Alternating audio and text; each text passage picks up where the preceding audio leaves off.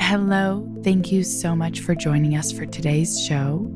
I am your host, Sasha Laurie, and I just have two quick announcements before we get started. First, and very exciting, we have officially launched the alpha testing phase of our brand new BBXX platform. If you're interested in being part of our user testing, please email me at Sasha, SASZA, at bbxx.world, or simply go to our website, bbxx.world, and sign up there. Our second announcement is a trigger warning. There is content in this episode that contains references to sexual violence, to sexual abuse, and frankly, can be a bit difficult to listen to, and depending on people's past history, may be triggering. However, this is content that is also extremely important for people to know about. This contains research and stories and events that are happening today, that have been happening, and that need to be changed. And by learning about that, we ourselves can be part of that change. We simply want you to be conscientious of that fact, of your own boundaries and the boundaries of those around you when you choose to listen to this episode. Thank you. All of us are both potentially contributing to the negative effects and being able to contribute to making it a better world and a better culture and a better situation. The way we raise kids, the way we talk to kids, the way we critically consume media, the kinds of things we take for granted. But in order to help change people who you really might be prone to condemn, you have to in some ways be willing to better understand where they're coming from, and then you may be more effective in actually bringing about a change.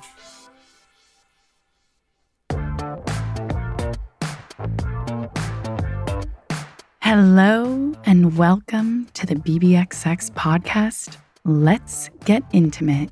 I'm your host, Sasha Laurie, and we're here to challenge the way our culture has conditioned us to talk and think about sexuality, intimacy, and healthy relationships.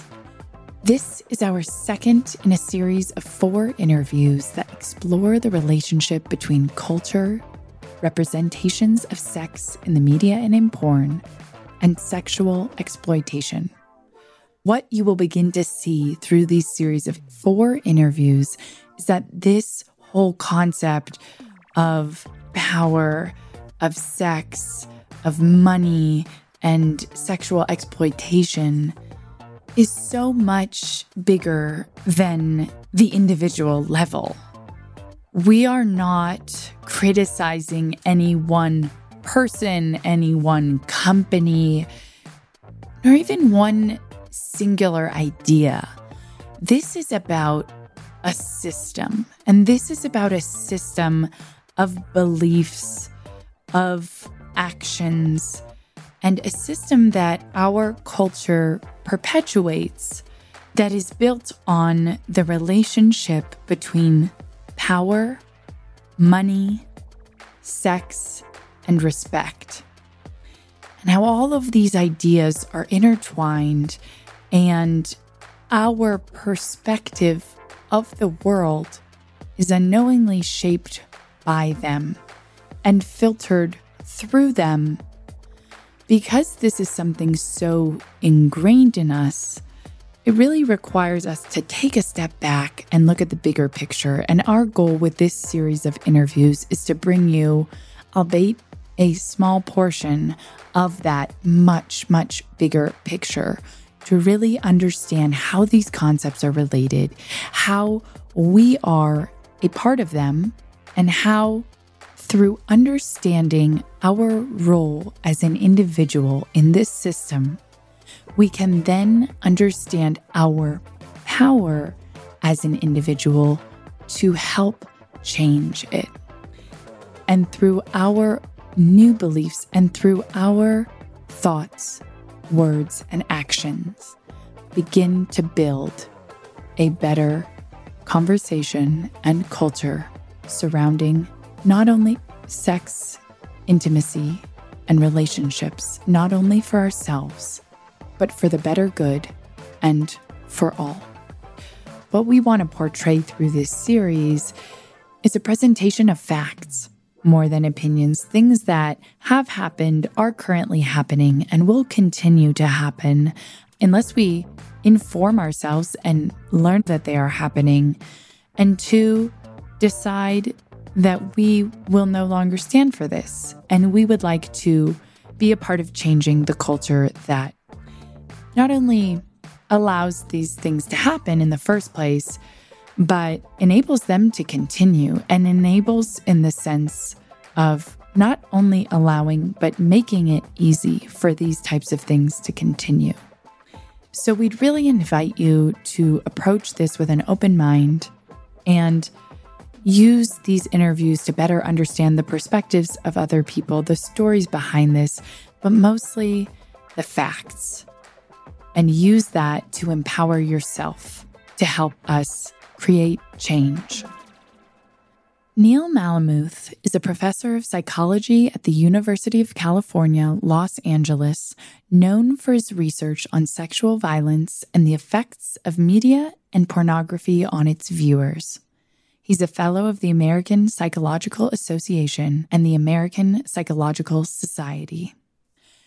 Today's interview with Neil builds on our previous interview with Benji, as it really reinforces the fact that there are severe consequences in perpetuating a culture that condones certain thoughts, acts, and behaviors that not only objectify certain people within that system, but greatly increase the rate of physical and psychological harm that certain groups, such as women, are subject to.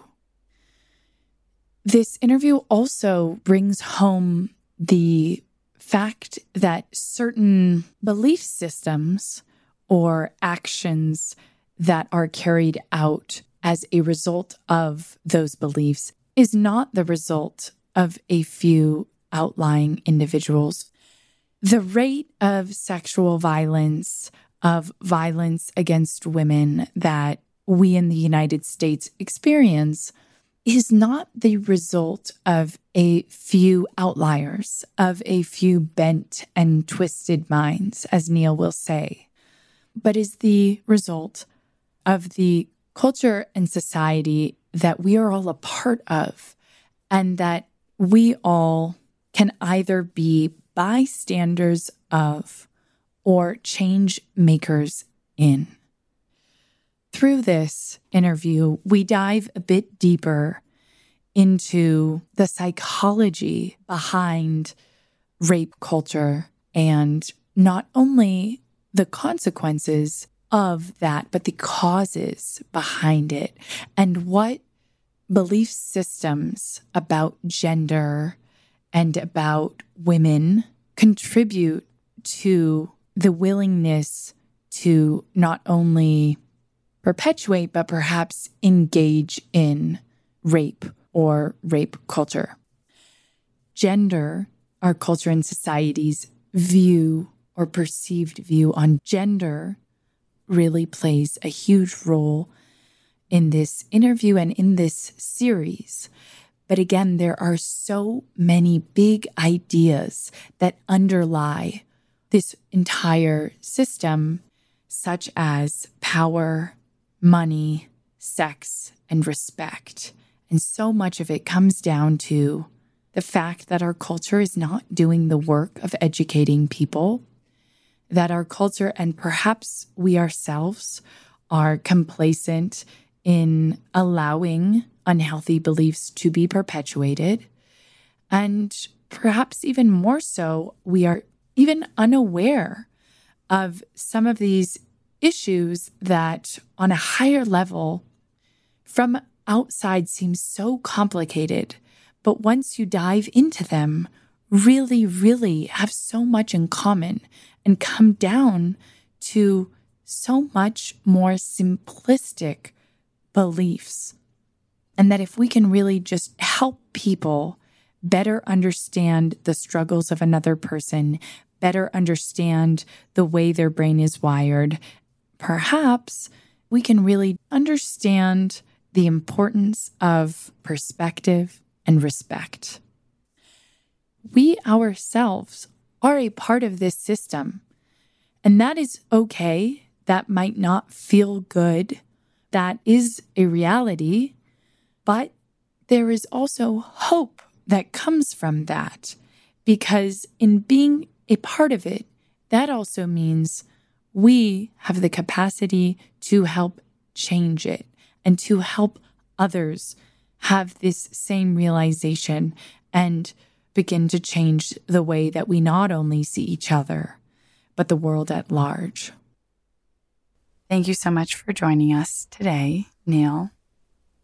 I'd like to open up with a quote from one of your papers. It says, quote, "This evidence was found to support the hypothesis that rape and forced sexuality are widespread and, to a surprising extent, acceptable in North American society. That rape is not exclusively the product of a few bent and twisted minds. That beliefs in rape myths are linked to acts of aggression against women.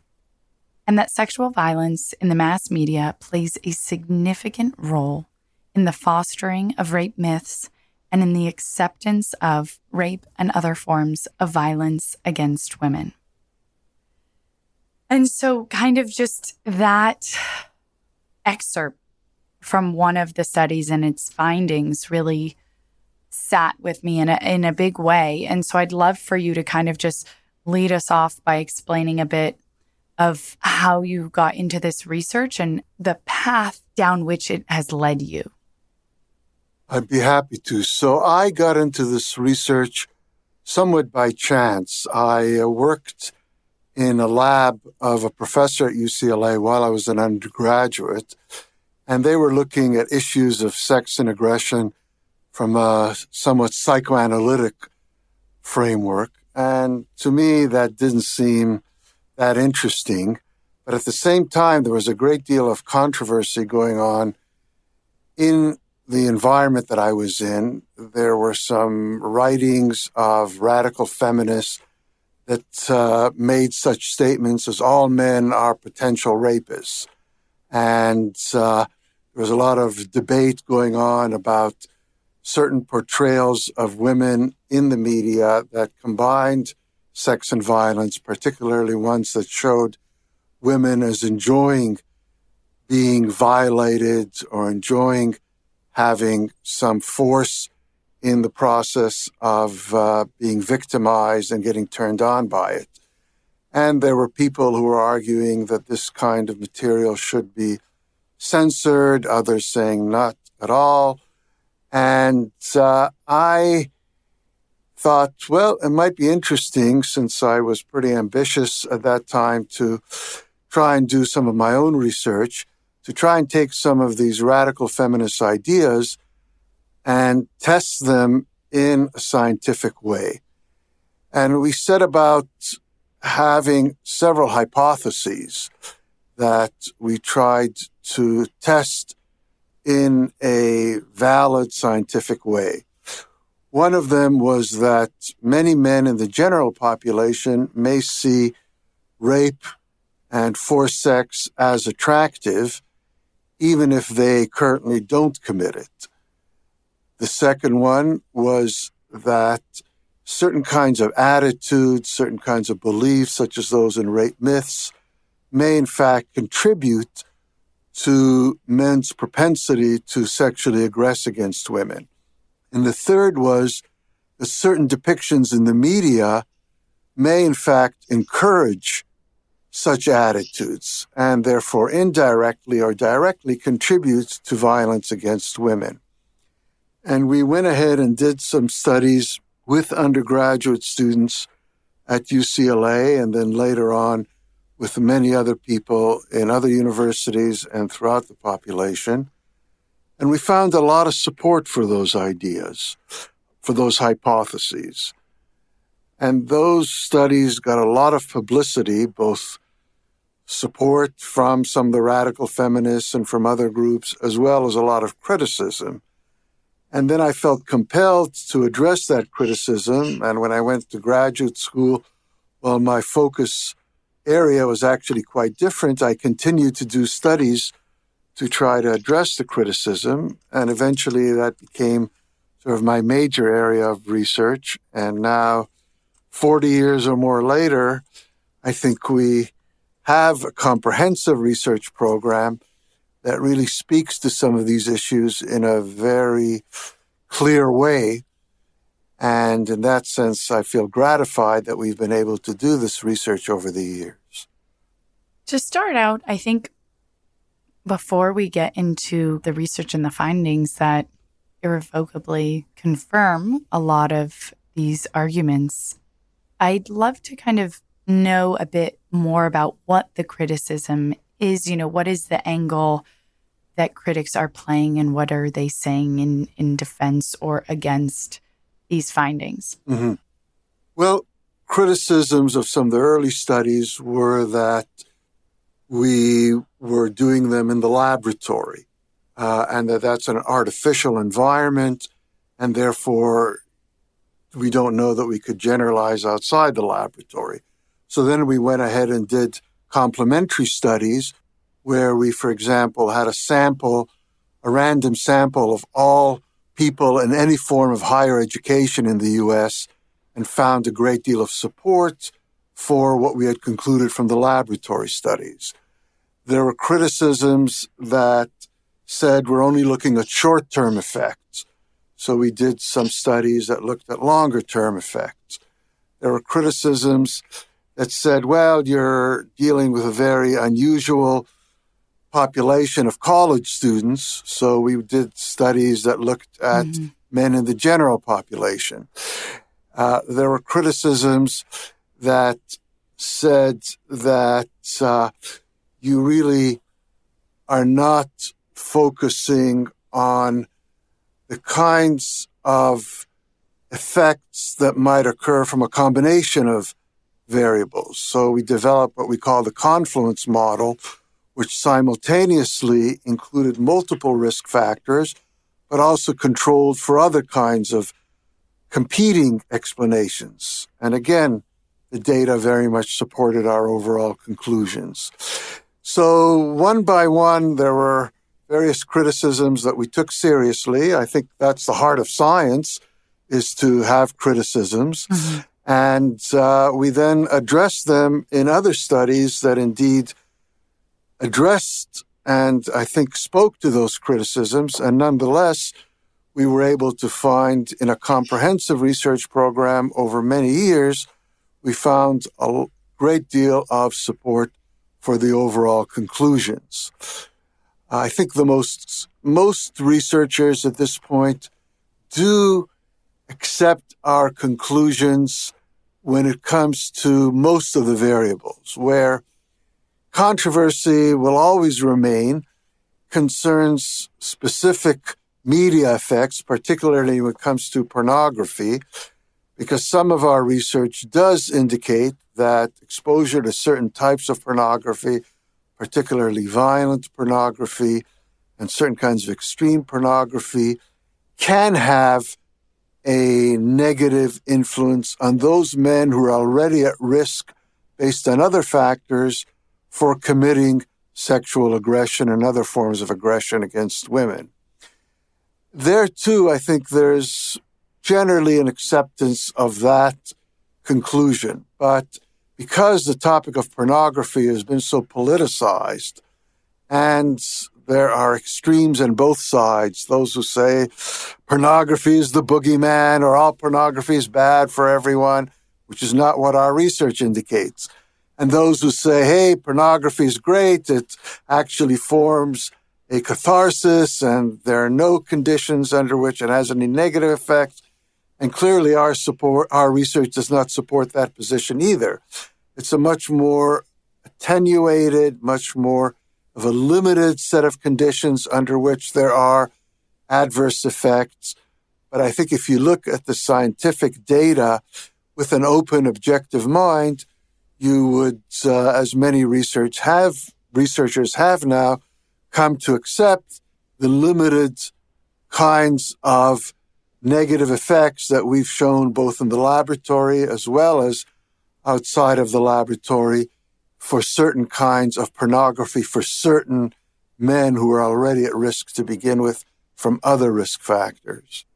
So before we dive deeper into the findings and some of the statistics and quotes from the articles that I've pulled, I'd love for you to just give our listeners a synopsis of the biggest findings, and if possible, to also explain how those findings perpetuate on a deeper level outside of the lab, outside of, those specific people who maybe were found to be more susceptible, but how do then their, words or actions or interactions with other people, how does that perpetuate the general culture we live in? Well, those are very good questions. And let me start with the last of them. Yes, the cultural context is very important. The cultural context provides an environment in which certain kinds of individual risk factors may manifest in actual aggression, or those risk factors may not be as prevalent, and if they are prevalent, may not result in actual rape or other forms of aggression if the culture does not in some way accept or condone. So when you look at individual risk factors, it is the case that we can identify very well which men are most at risk for committing sexual aggression based on a relatively small number of risk factors. And these risk factors can be organized into two constellations or two groups. If you think of an analogy, let's say you were trying to predict who's going to have a heart attack or not, you might say, well, there are certain risk factors that fall into genetic, the kind of home environment that you come from, the kind of background factors that you have. And there are other factors that maybe are more environmental, the kind of diet you have, the kind of exercise you engage in, and so forth. And similarly, when we look at predicting who in the general population is more likely to commit acts of sexual aggression, we find that there are two constellations of characteristics. The first of those we call the hostile masculinity characteristics. And this is a set of personality factors that include such elements as having hostility towards women, having attitudes that are supportive of violence against women, being sexually aroused by power over women. And also I should mention a kind of narcissistic personality would be a fourth one that we could include in that constellation of hostile masculinity. If a person has those characteristics of the hostile masculinity, it makes them more likely to commit acts of sexual aggression. But then there's another constellation, which we call impersonal sexual orientation. And that includes coming from a home environment where you have violence, aggression, particularly aggression such as child abuse or other kinds of abuse. Then in adolescence, it includes having friends who engage in mild antisocial behavior, or you yourself engaging in some form of mild antisocial delinquent acts. And then over the life course, having an orientation to sex which is outside of intimate relationships. It is looking for sex and being perhaps particularly likely to seek sex without an emotional commitment, with strangers, one-night stands, and throughout the life course that is manifested in such things as having short-term relationships, extramarital affairs if you're married, and so forth.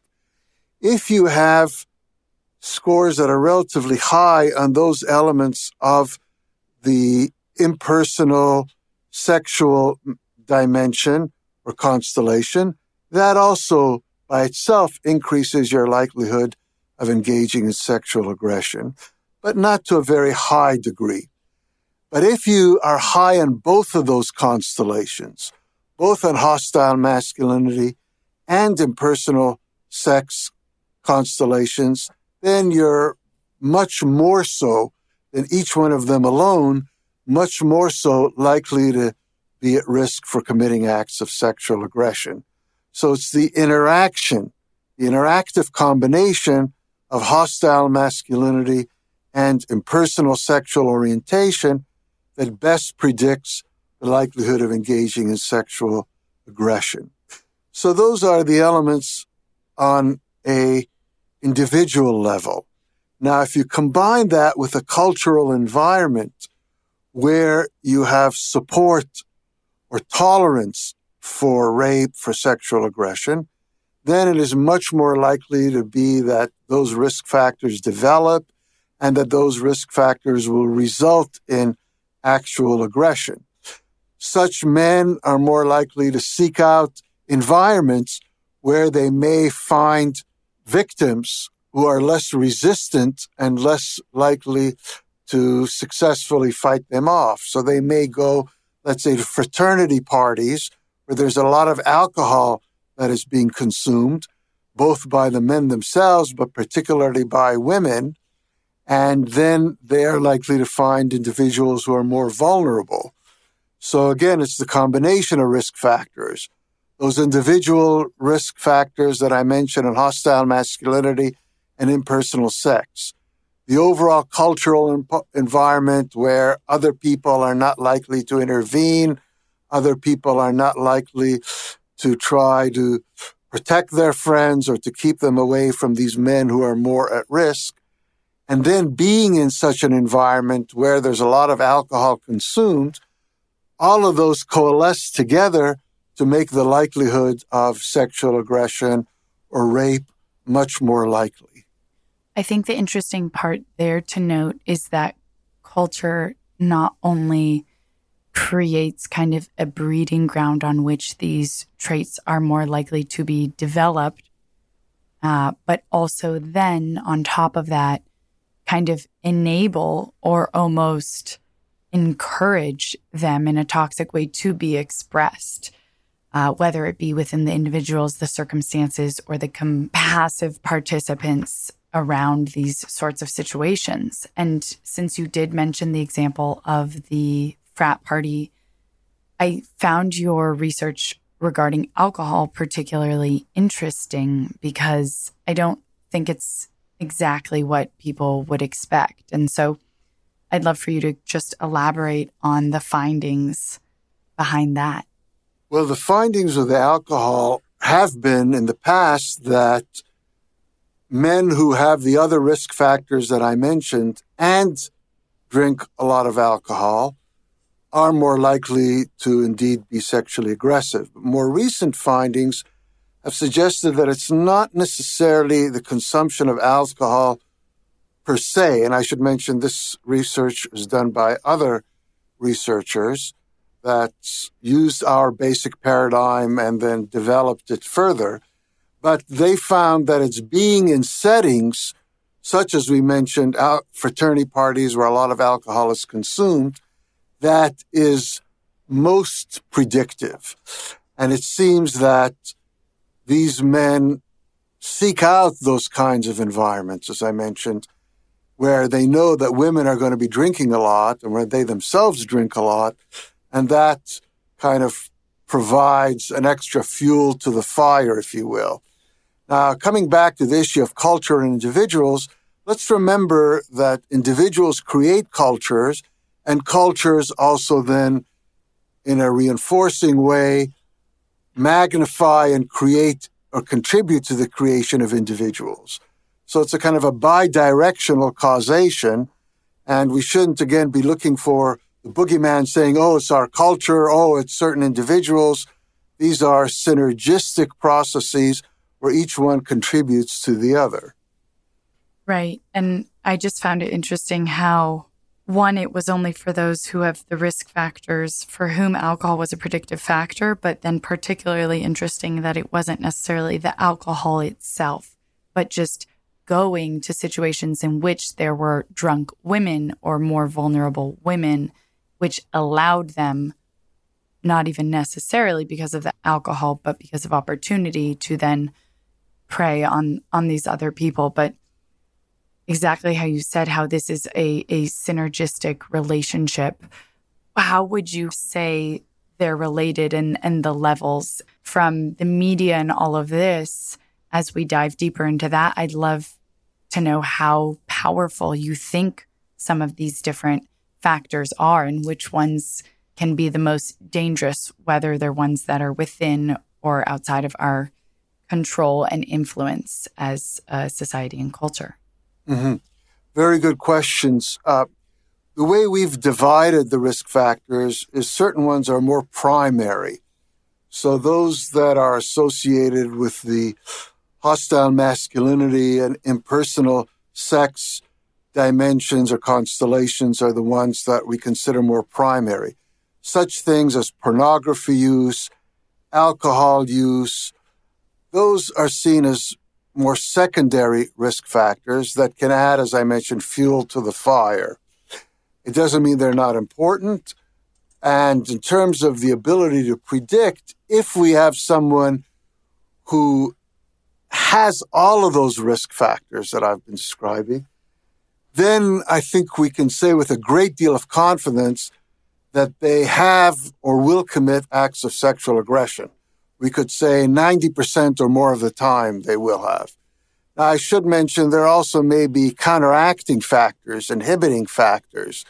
So if you have a high level of empathy, if you have, on the contrary, attitudes that say that this kind of aggression is really wrong, it may be something that could counteract to some degree the risk factors. But I might add that currently,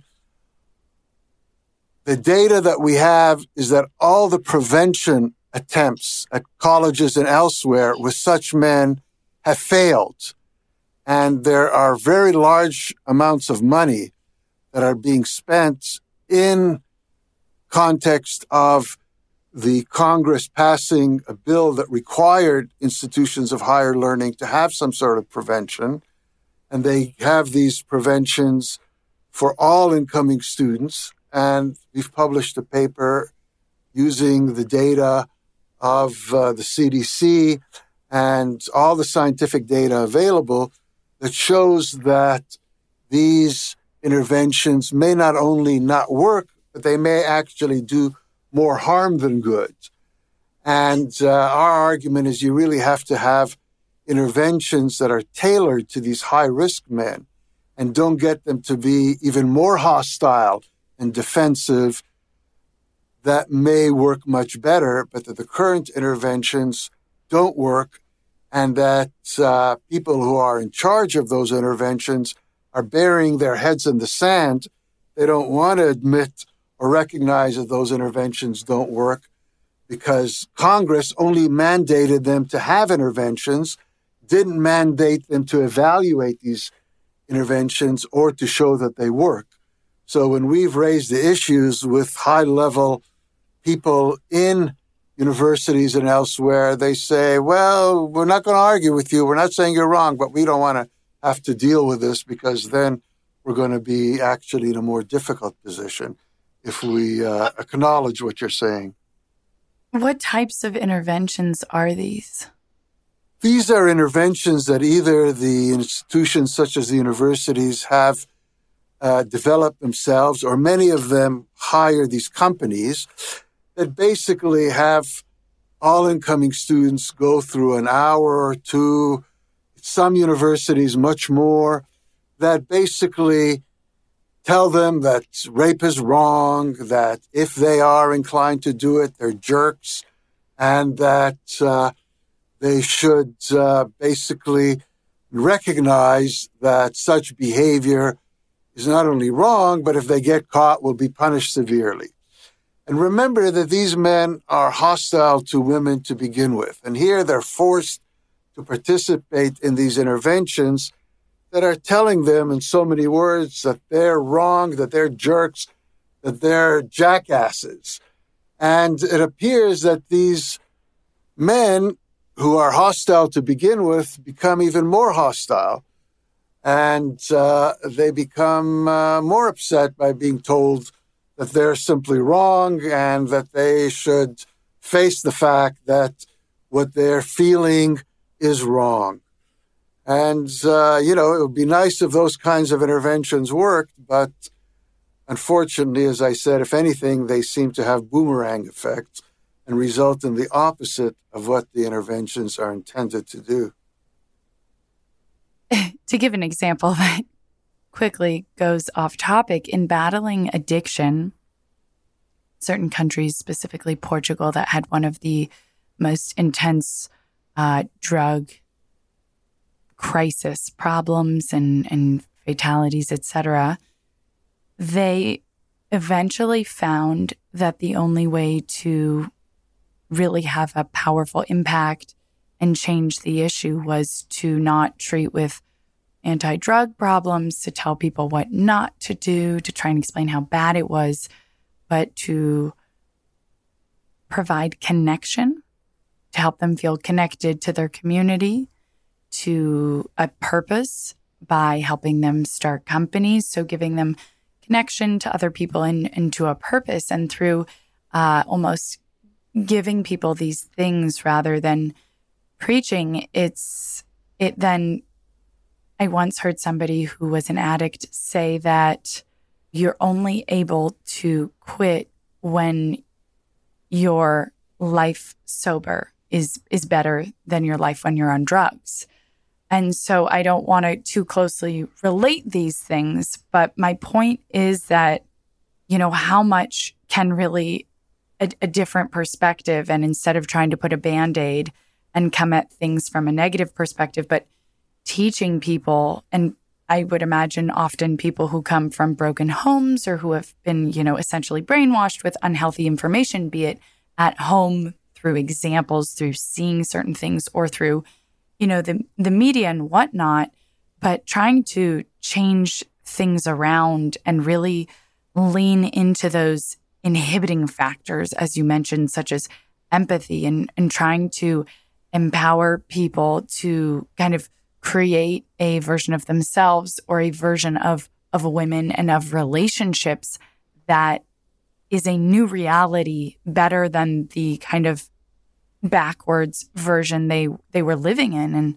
how we could possibly use, what we try and do at BBXX, story and sharing perspective, and that cultivating empathy, emotional intelligence, and connection, be it even with men and other men, or between men and women, but some sort of better self-understanding and understanding of others. How do you think that we could possibly try and fight against this in a different way that you see maybe has potential to be more effective? I take your points very well, and indeed, we have designed procedures along those lines. So my colleague Mark Hupfen and I have designed studies in which we use a technique called self-affirmation to try and get these men to be less defensive. So self-affirmation involves saying something positive, getting the person to focus on certain positive aspects of their identity before presenting any kind of criticism of them. You might think in an analogy, if you're engaging in an argument with somebody, it's good to use what's called the sandwich technique. First, you say something positive about them. Then you might include something that is perhaps challenging or critical, and then you'll have again something positive. And the affirmation approach gets the men to think about certain positive aspects of themselves, in addition to getting them to recognize some of the things that we're suggesting may need to be changed. And we are quite optimistic that this may at least be a first step in the right direction. But in general, you can't, ignore the high-risk people in the population and just focus on everyone in general. You might be able to design an intervention that is particularly suited for high-risk people, but also can be used for people in general, because you can't necessarily label the people as high risk and, take them out of the overall program and label them in a way that may have negative effects. But if you can use the self-affirmation, for example, you can use that for everyone, and then do in a more systematic way studies that look at how these men not only can be changed, but in many ways may become allies in the process of change. And we have proposed to actually the military a study where we do first get a lot of the men themselves to comment on what it is that they can see as productive changes in, say, masculinity, in attitudes and the like, that they think other men who are perhaps at risk as well may be much more amenable to listening to, may be much more likely to be open to these kinds of ideas, these kinds of attitude change. We also think that there are certain kinds of things that are much more difficult to change than others. So, for example, the sexual arousal to power, which includes perhaps violence against women under certain settings, is probably established at a relatively youthful age. And if you're dealing with interventions with adults, may not be feasible to change. But it may be feasible to teach a person how to interpret and manage that kind of arousal. Hostility towards women also is probably relatively difficult to change, but there may be some aspects, as you suggested as well, the certain inhibitory and more positive aspects of getting them to highlight certain positive aspects of their relationships with women may serve to be a counteracting force. So in general, it requires a lot of focus, a lot of research, systematic attempts at intervention that are evaluated in a scientific, valid way, and not just jumping in there and saying, okay, here are a bunch of things we think will work, and therefore we're going to give them because Congress mandated us to do something, and we're going to do this and bury our heads in the sand. And even if the data don't show that they're working, we're just going to continue doing it because that's our mandate. Yeah, I think that, and obviously depending on what end of the scale we're talking about, but I do believe that, you can't be what you don't see, or you can't, do what you don't know. And a certain amount of exposure, be it in the past or going forwards, does play a role. And I've had more than one woman come to me and make certain statements like men are trash, or, oh, that's typical men, what be it. And one of them once said to me, because I said, well, why do you think that? And one of them once explained to me that she had never had a positive role model of a man in her life, nor really any positive relationships, experiences with men.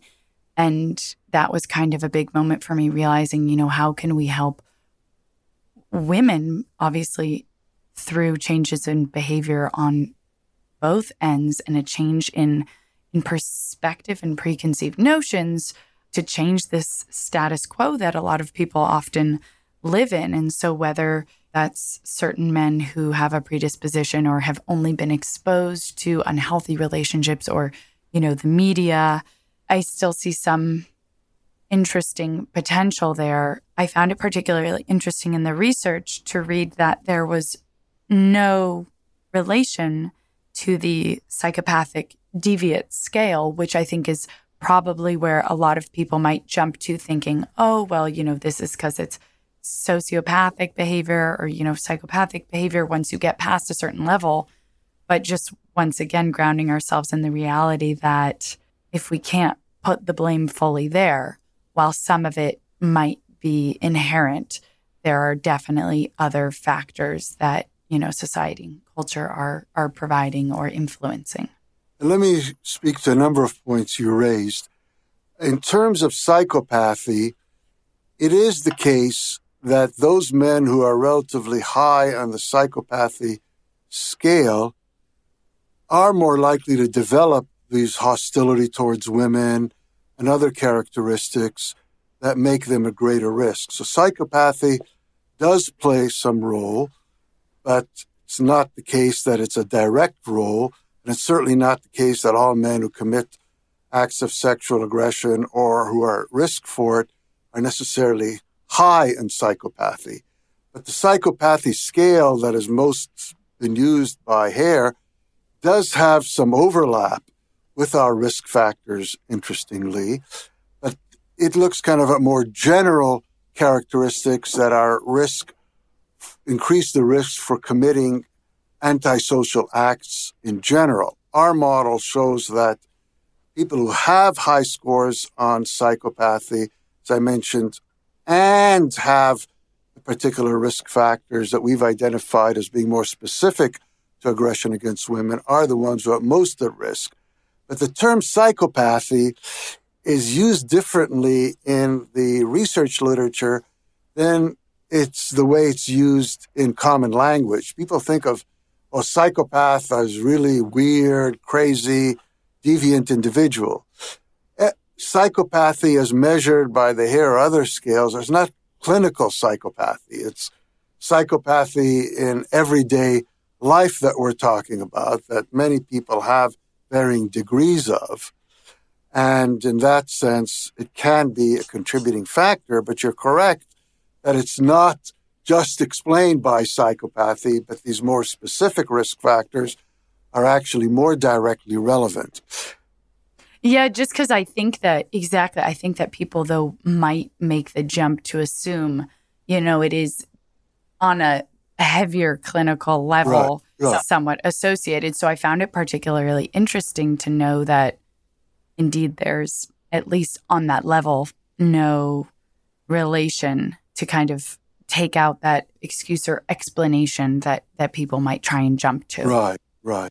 With it being, the result of a few bent and twisted minds, which is what it reminded me of. Oh, okay. Yeah, that makes sense. No, we're definitely talking about men in general. And again, it depends on what the environment, the social environment, the culture approves of or not. So let's take an example of Japan, which is known to have a very low level of internal violence and crime in general, and also has a very low reported rate of rape, yet the highest number of recorded rapes that were committed in a single day were during World War II by Japanese men against Chinese women in the city of Nanking, where about 100,000 women were raped in a single day.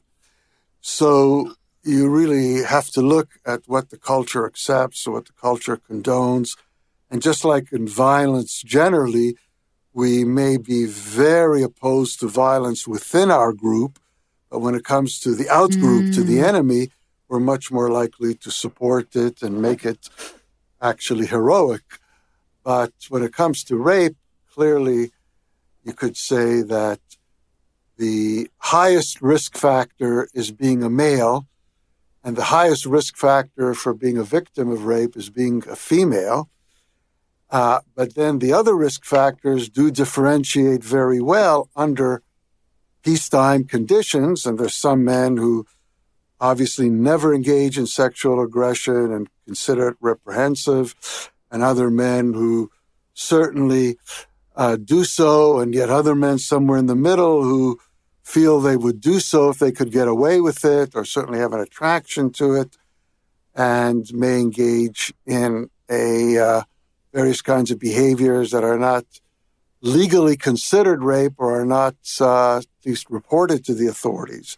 And clearly the Me Too movement has dramatically changed the environment to which certain acts of sexual aggression are tolerated, certain acts of sexual harassment are seen as just being something that women have to accept. And the Me Too movement, I think, has had a major positive impact in changing that. Well, I just wanted to quickly touch back on, you mentioned in-group versus out-group behavior, which I just wanted to say I found extremely interesting. Obviously, in the context of war and conflict you think about, but on a very much more basic everyday level in terms of who we consider to be like us or within our group versus outside, and whether that's, sex or gender based or, religion based on a grander scale.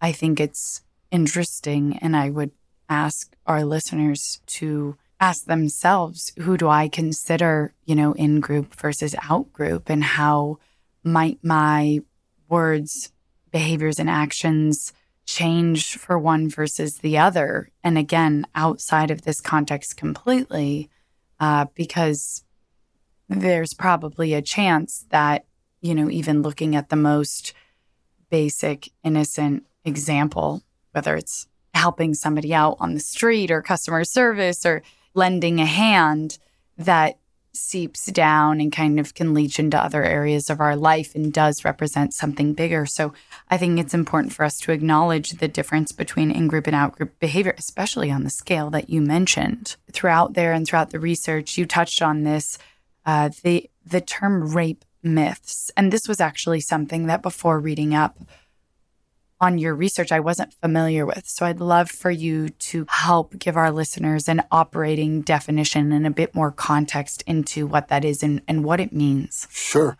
Well, rape myths refers to widely held beliefs that are false, are inconsistent with what we know from research findings.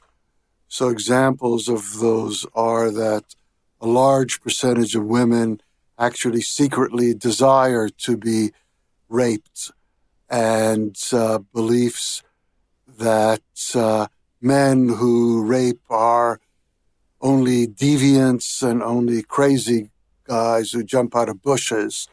Various kinds of beliefs that are included in a scale. Martha Burt had developed a well-known scale as one of the scales that measures that has about 20 items of the sorts that measure false beliefs about rape that I said are widely held, even though they're inconsistent with what we know from scientific research. Right. And so then things particularly which seek to deny or make light of the effects on the victim, or I guess going as far as blaming the victim. So some of the examples from this scale, I believe, were she asked for it, she's promiscuous, any woman can successfully resist rape if she really wants to, etc. Right.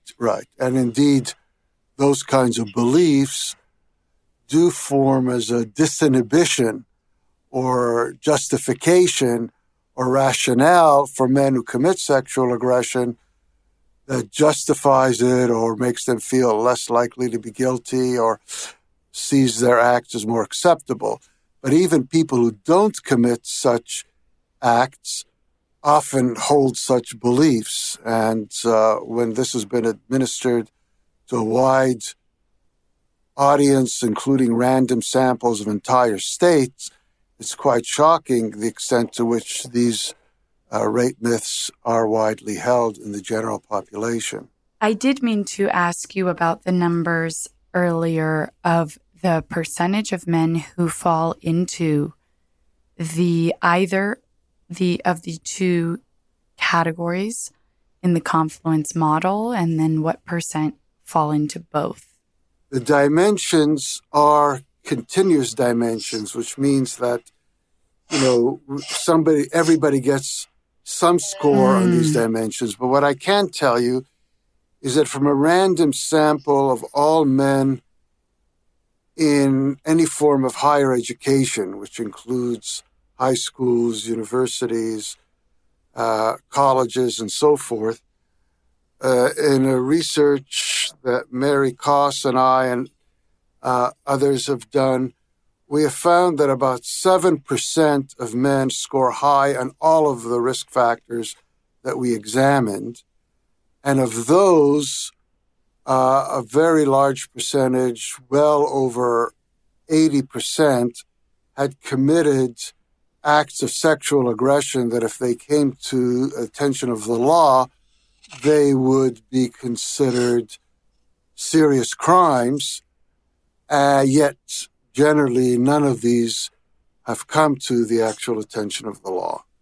I first want to just kind of challenge people to look at that number and question if that number is 7%, then how many other factors are there that we might be perpetuating? And secondly, I know that in your research, part of it is kind of impacted by, or at least comes up, the infrequency of which cases are even reported, which makes it hard to gather data because so few of cases are ever reported. Right. These are men who themselves have admitted to having committed acts of sexual aggression that they say that the woman did not want to engage in those acts. So it doesn't include those men who, let's say, may rationalize and say, oh, the woman actually did want to. And so it's clearly an underestimate, and also likely to be an underestimate because even though the men are anonymous when they report, some men will be fearful that even in an anonymous questionnaire, it might get them in trouble. And, we've known for a very long time that a majority of acts of sexual aggression are not reported by victims. But one hopes that, again, the climate has changed to some degree of the Me Too movement, and that some women may be more willing to report, more likely to report in current environments than years ago. What we do find, interestingly, is that in general, men's self-reports of having engaged in those behaviors, even in anonymous questionnaires, seem to have gone down over the years. Is that because they're much more cautious about reporting, or is it actually there has been some decrease in very recent years? No one really knows.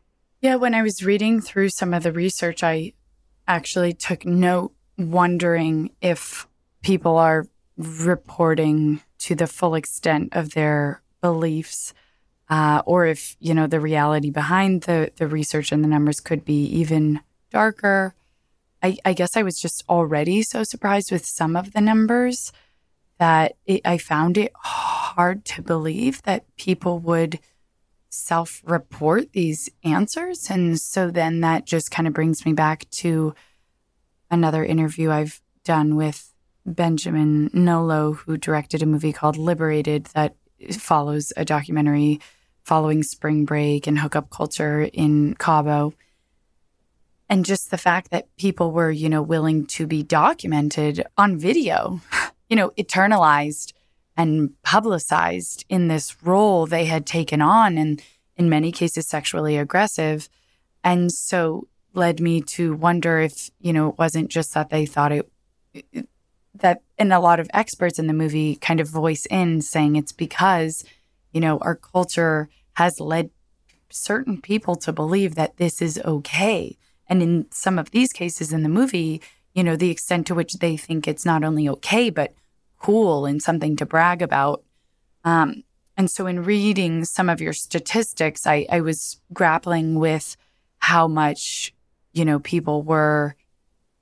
how okay people felt saying these things, and how much that could be, as a result of, them truly not realizing how wrong it is, or just actually having no guilt and a certain extent of apathy. But some of the stats I wrote down were college men were asked how likely they would be to rape if they could be assured of not being caught and punished. On a scale of 1, not at all likely, to 5, very likely, about 35% of all the males indicated some likelihood 2 or higher, and about 20% of all the males indicated an even higher likelihood of 3 or above. Right. And that was one of our earliest findings that was highly criticized. People said, well, you're just asking 2 items, first of all. So then we developed a whole scale of attraction to sexual aggression that was much more comprehensive, many more items. People criticized it by saying, well, maybe people will say they would do anything under the hypothetical circumstances where they could be assured of not being caught or punished. We showed that that's not the case either, that it's quite specific. Yes, some people say they would engage in certain kinds of behaviors, robbing a bank, whatever, but it's not necessarily the people who say that they would rape if they could be assured of not being caught, that there are more specific things that are being measured here. We showed that people who are higher on the self-reported attraction to sexual aggression are more like convicted rapists on all dimensions that have been measured: hostility towards women, attitudes accepting of violence against women, sexual arousal to violence, and so forth. So, again, this scale of attraction to sexual aggression, how likely would you be to engage sexual aggression if you could be assured of not being caught, is not necessarily an indication of how the person is actually going to behave in everyday situations, but it does reflect an attraction and acceptance of sexual aggression that now has been well validated, and all of the criticisms that have been raised, I think, have been effectively met, and the conclusion remains as a very strong one, that there are many men in the general population who don't see rape or sexual aggression as totally reprehensible and outside the potential for them to engage in. If you ask them, are you likely to do it under current circumstances? Most of them, if not all of them, say no. But if you ask them if you could be assured of not being caught or punished, as you mentioned, if you use the word rape, a third of men in the general population say yes, there's some likelihood they would do it. And a majority of men say there's some likelihood they would do it if you don't use the word rape, but you use the phrase force a woman into sexual acts against her will. Mm-hmm. I'm wondering if there are any studies to see if this is something that changes as our conceptualization of self and relationships with other people grow and evolve and become deeper. So if there's any change with age or over time, if this is something that is getting better, over the last few decades that you guys have been doing this research, how much, the findings have changed. And lastly, if there are any, what would be any of the differences between the U.S. and if there's research in other countries, how do we compare to the rest of the world and then to other developed countries who could have very different outlooks? We don't have very good data over many years to be able to make those systematic comparisons. My sense is, from what we do have, and my general impression, is that some things have indeed improved. And again, the Me Too movement is a reflection of that. And that what would have been more tolerated, more acceptable, let's say in locker room conversations among some men, has for some of them become less acceptable. And some men are more likely to speak out and challenge somebody who boasts about engaging in sexual aggression. In terms of other cultures, I do think it's important to recognize that there are many cultures that are far worse than we are. We tend to kind of bash American society, but there are many cultures which not only condone women as being possessions of men, but tolerate various kinds of violence against women in ways that are very extreme. And many Americans were to examine those cultures, they'd be shocked, and where acts of violence against women occur on a daily basis and are socially condoned.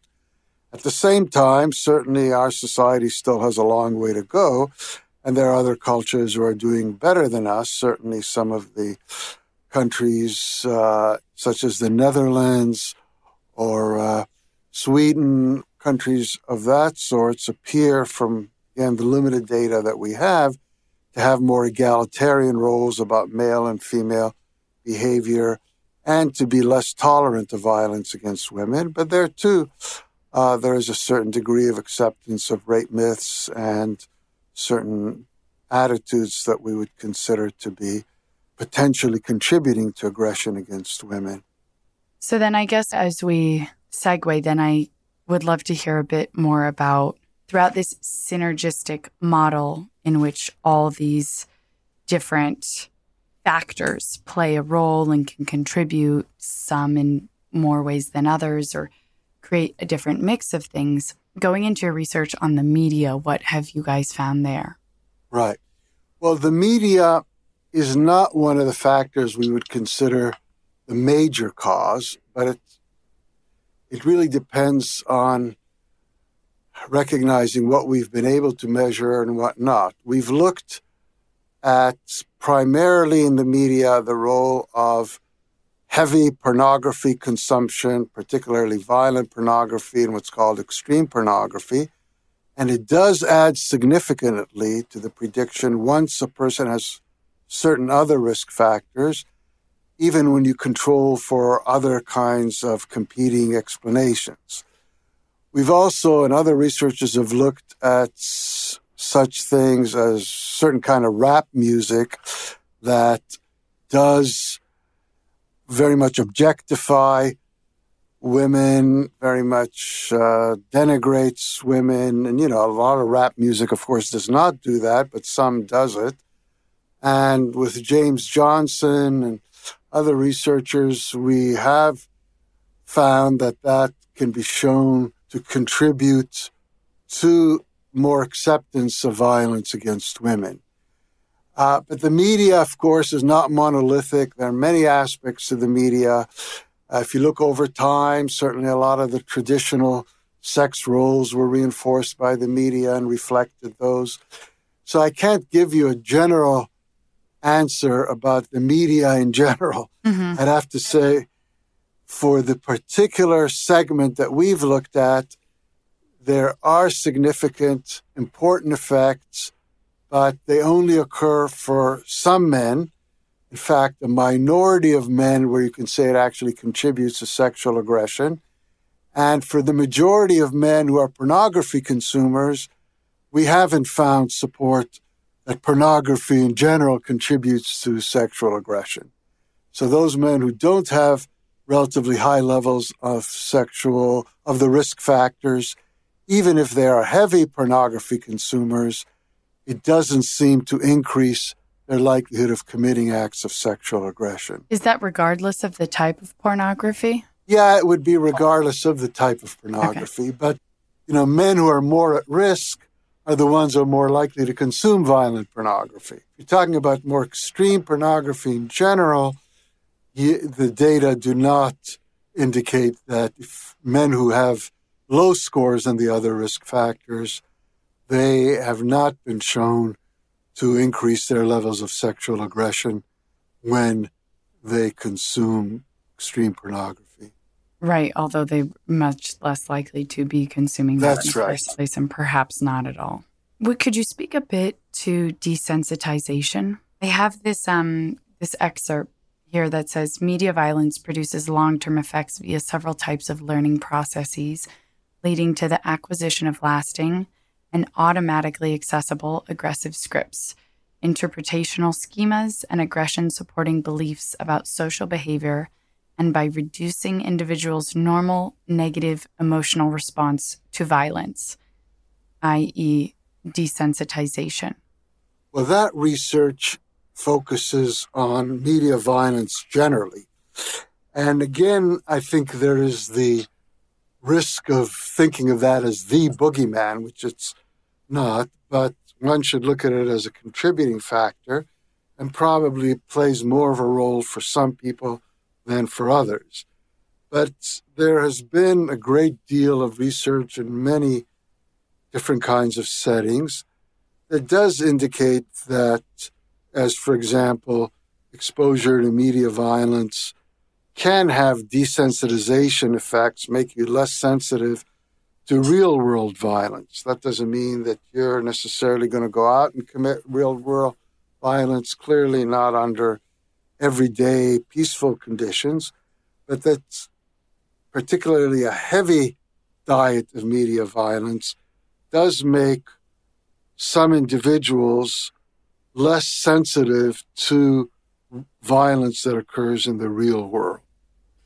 And I found that extremely interesting, and the fact that we need to think not only about what makes us or certain people or as a society as a whole more likely to engage in certain behaviors or commit certain behaviors, but what is it that makes us less likely to stop them or to, speak out against them or even to notice them? Right. And that's, by the way, the one and only area that in research on rape prevention has been shown to be effective. That is, programs that are designed to increase the intervention of individuals does show that they work in making people more likely to intervene. So, for example, if you're at a fraternity party and you see a woman getting drunk and some guy appears to be potentially preying on her, people are more likely, after they've undergone these interventions, to go and try to run interference, so to speak, and to help her avoid being put into a vulnerable position where she may be victimized. There hasn't, unfortunately, yet been research showing that those kind of interventions that get people to be more effective bystanders actually reduce the rates of rape or violence against women. But the hope is that if they're more likely to intervene, then it may actually make the rates of rape become lower, but that still has to be shown. But that the interventions for bystanders increase bystander willingness to intervene, that has been effectively shown. Right, and at least changing the fact that while we're focusing on people doing consequential acts, but then examining what the consequences of not seeing or not doing anything about it is. And so they can be these passive problems that are perhaps flying under the radar even more so because they just eventually become part of the norm or the acceptance. And indeed, one of the additional risk factors that's been shown to add fuel to the fire is the belief that your friends tolerate or support sexual aggression, that they consider it to be okay. And if you can change a man's beliefs about how his friends would react, that may be one of the interventions that can help reduce the actual acts of sexual aggression. That's fascinating. In studies, they talk about how, you are a combination of the people you surround yourself by, or, the people we surround ourselves with shape a part of who we are. So almost in changing whether our beliefs about them were justified or not from the beginning, but in changing our beliefs about them, that can actually in turn change our own behaviors. I think that is fascinating. So as we get ready to wrap up, I have just a few more shorter questions for you. My next question would be, what new questions or new areas are you looking to explore going forward? I think the newest questions which we're asking focus more on what can we do about it, more on interventions. I think, we did many years of research where we identified the risk factors, where we addressed all of the criticisms that we could possibly address. And as I get older and have a certain social conscience that I was raised with, I ask, okay, how's all this research going to be used? And in what way can it make this a better world? In what way can it inform interventions?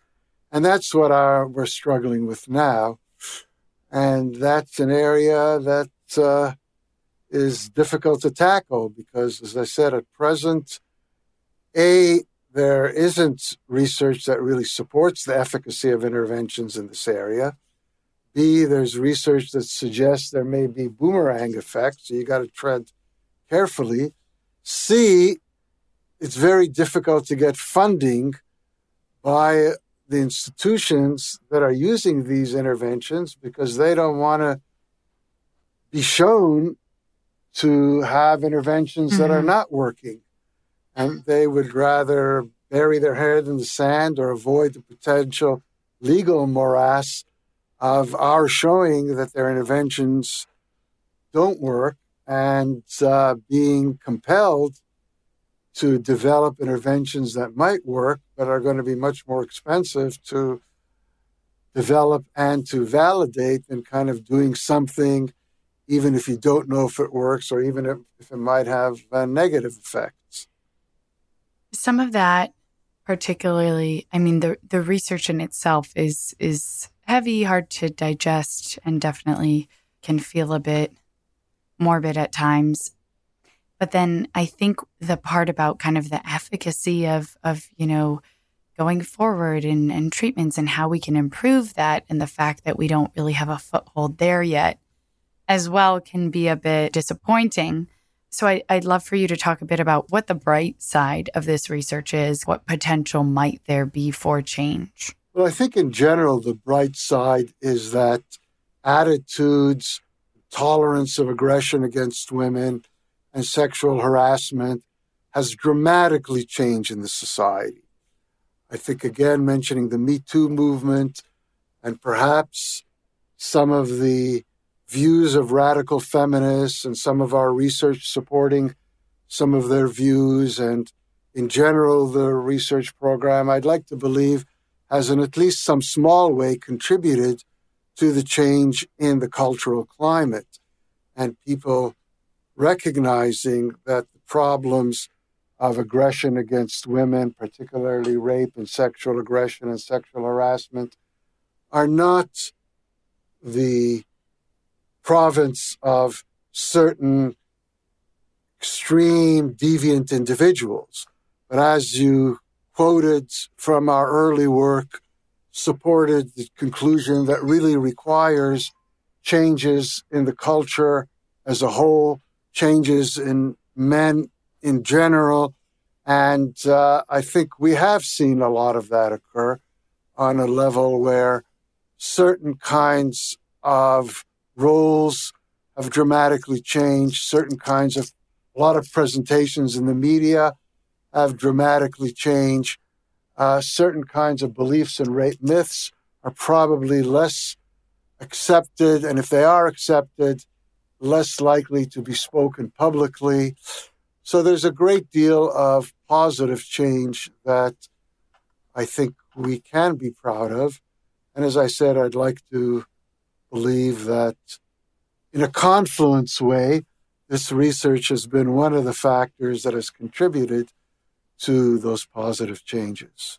You mentioned just now and also in the beginning how radical feminists. I was just curious as to what your definition of a feminist is. Oh, well, my definition of a feminist is simply people who believe that men and women should have equal opportunities.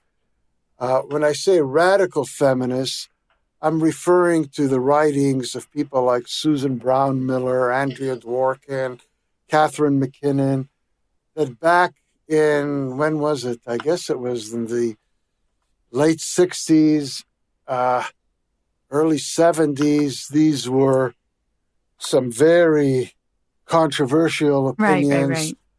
So, those kinds of ideas, I think, have become more widely accepted. Some of them, at least, have permeated the society and have become far less radical, although some of them probably still would be seen as being on the fringe. Yeah, I really like that idea of viewing equality as opportunity in a way, and putting opportunity on an equal playing ground. And I also think that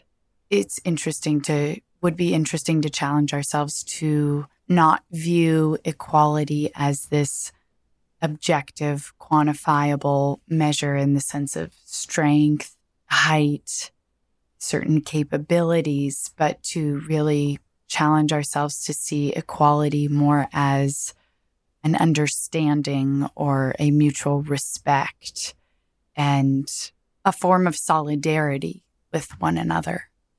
Right. Like a ground level on which to connect.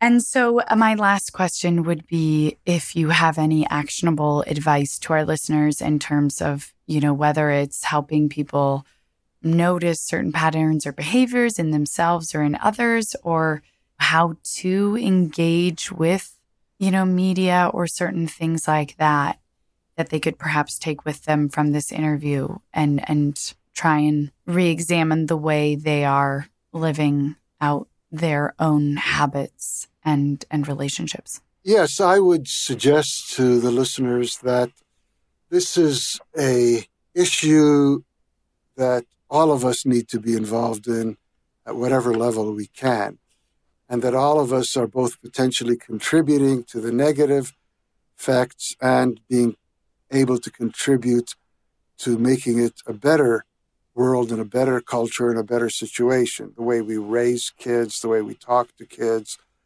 the way we critically consume media, the kinds of things we take for granted.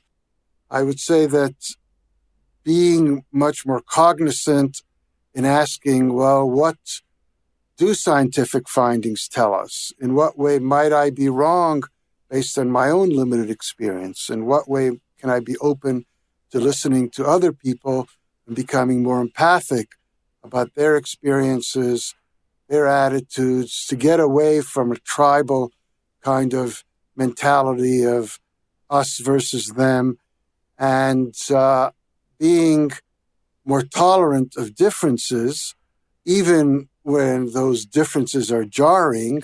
But in order to help change people who you really might be prone to condemn, you have to in some ways be willing to better understand where they're coming from, and then you may be more effective in actually bringing about a change.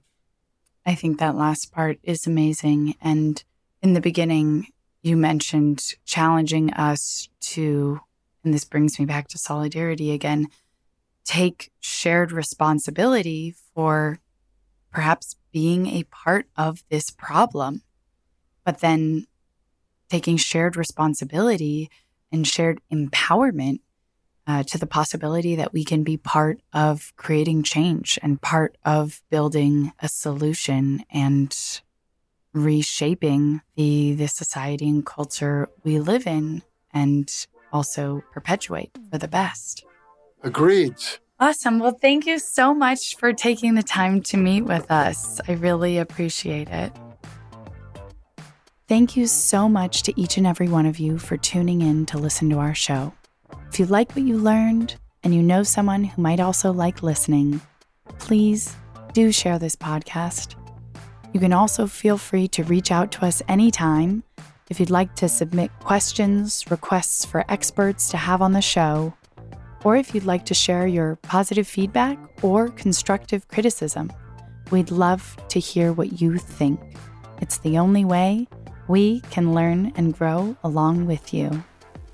Be sure to check out our website, follow us on Instagram at bbxx.world, and subscribe to the book club newsletter, where we send out even more resources to help you dive even deeper to the topics that we bring to you on the show. Once again, we encourage you to take what we discuss on this show and apply it in your everyday life.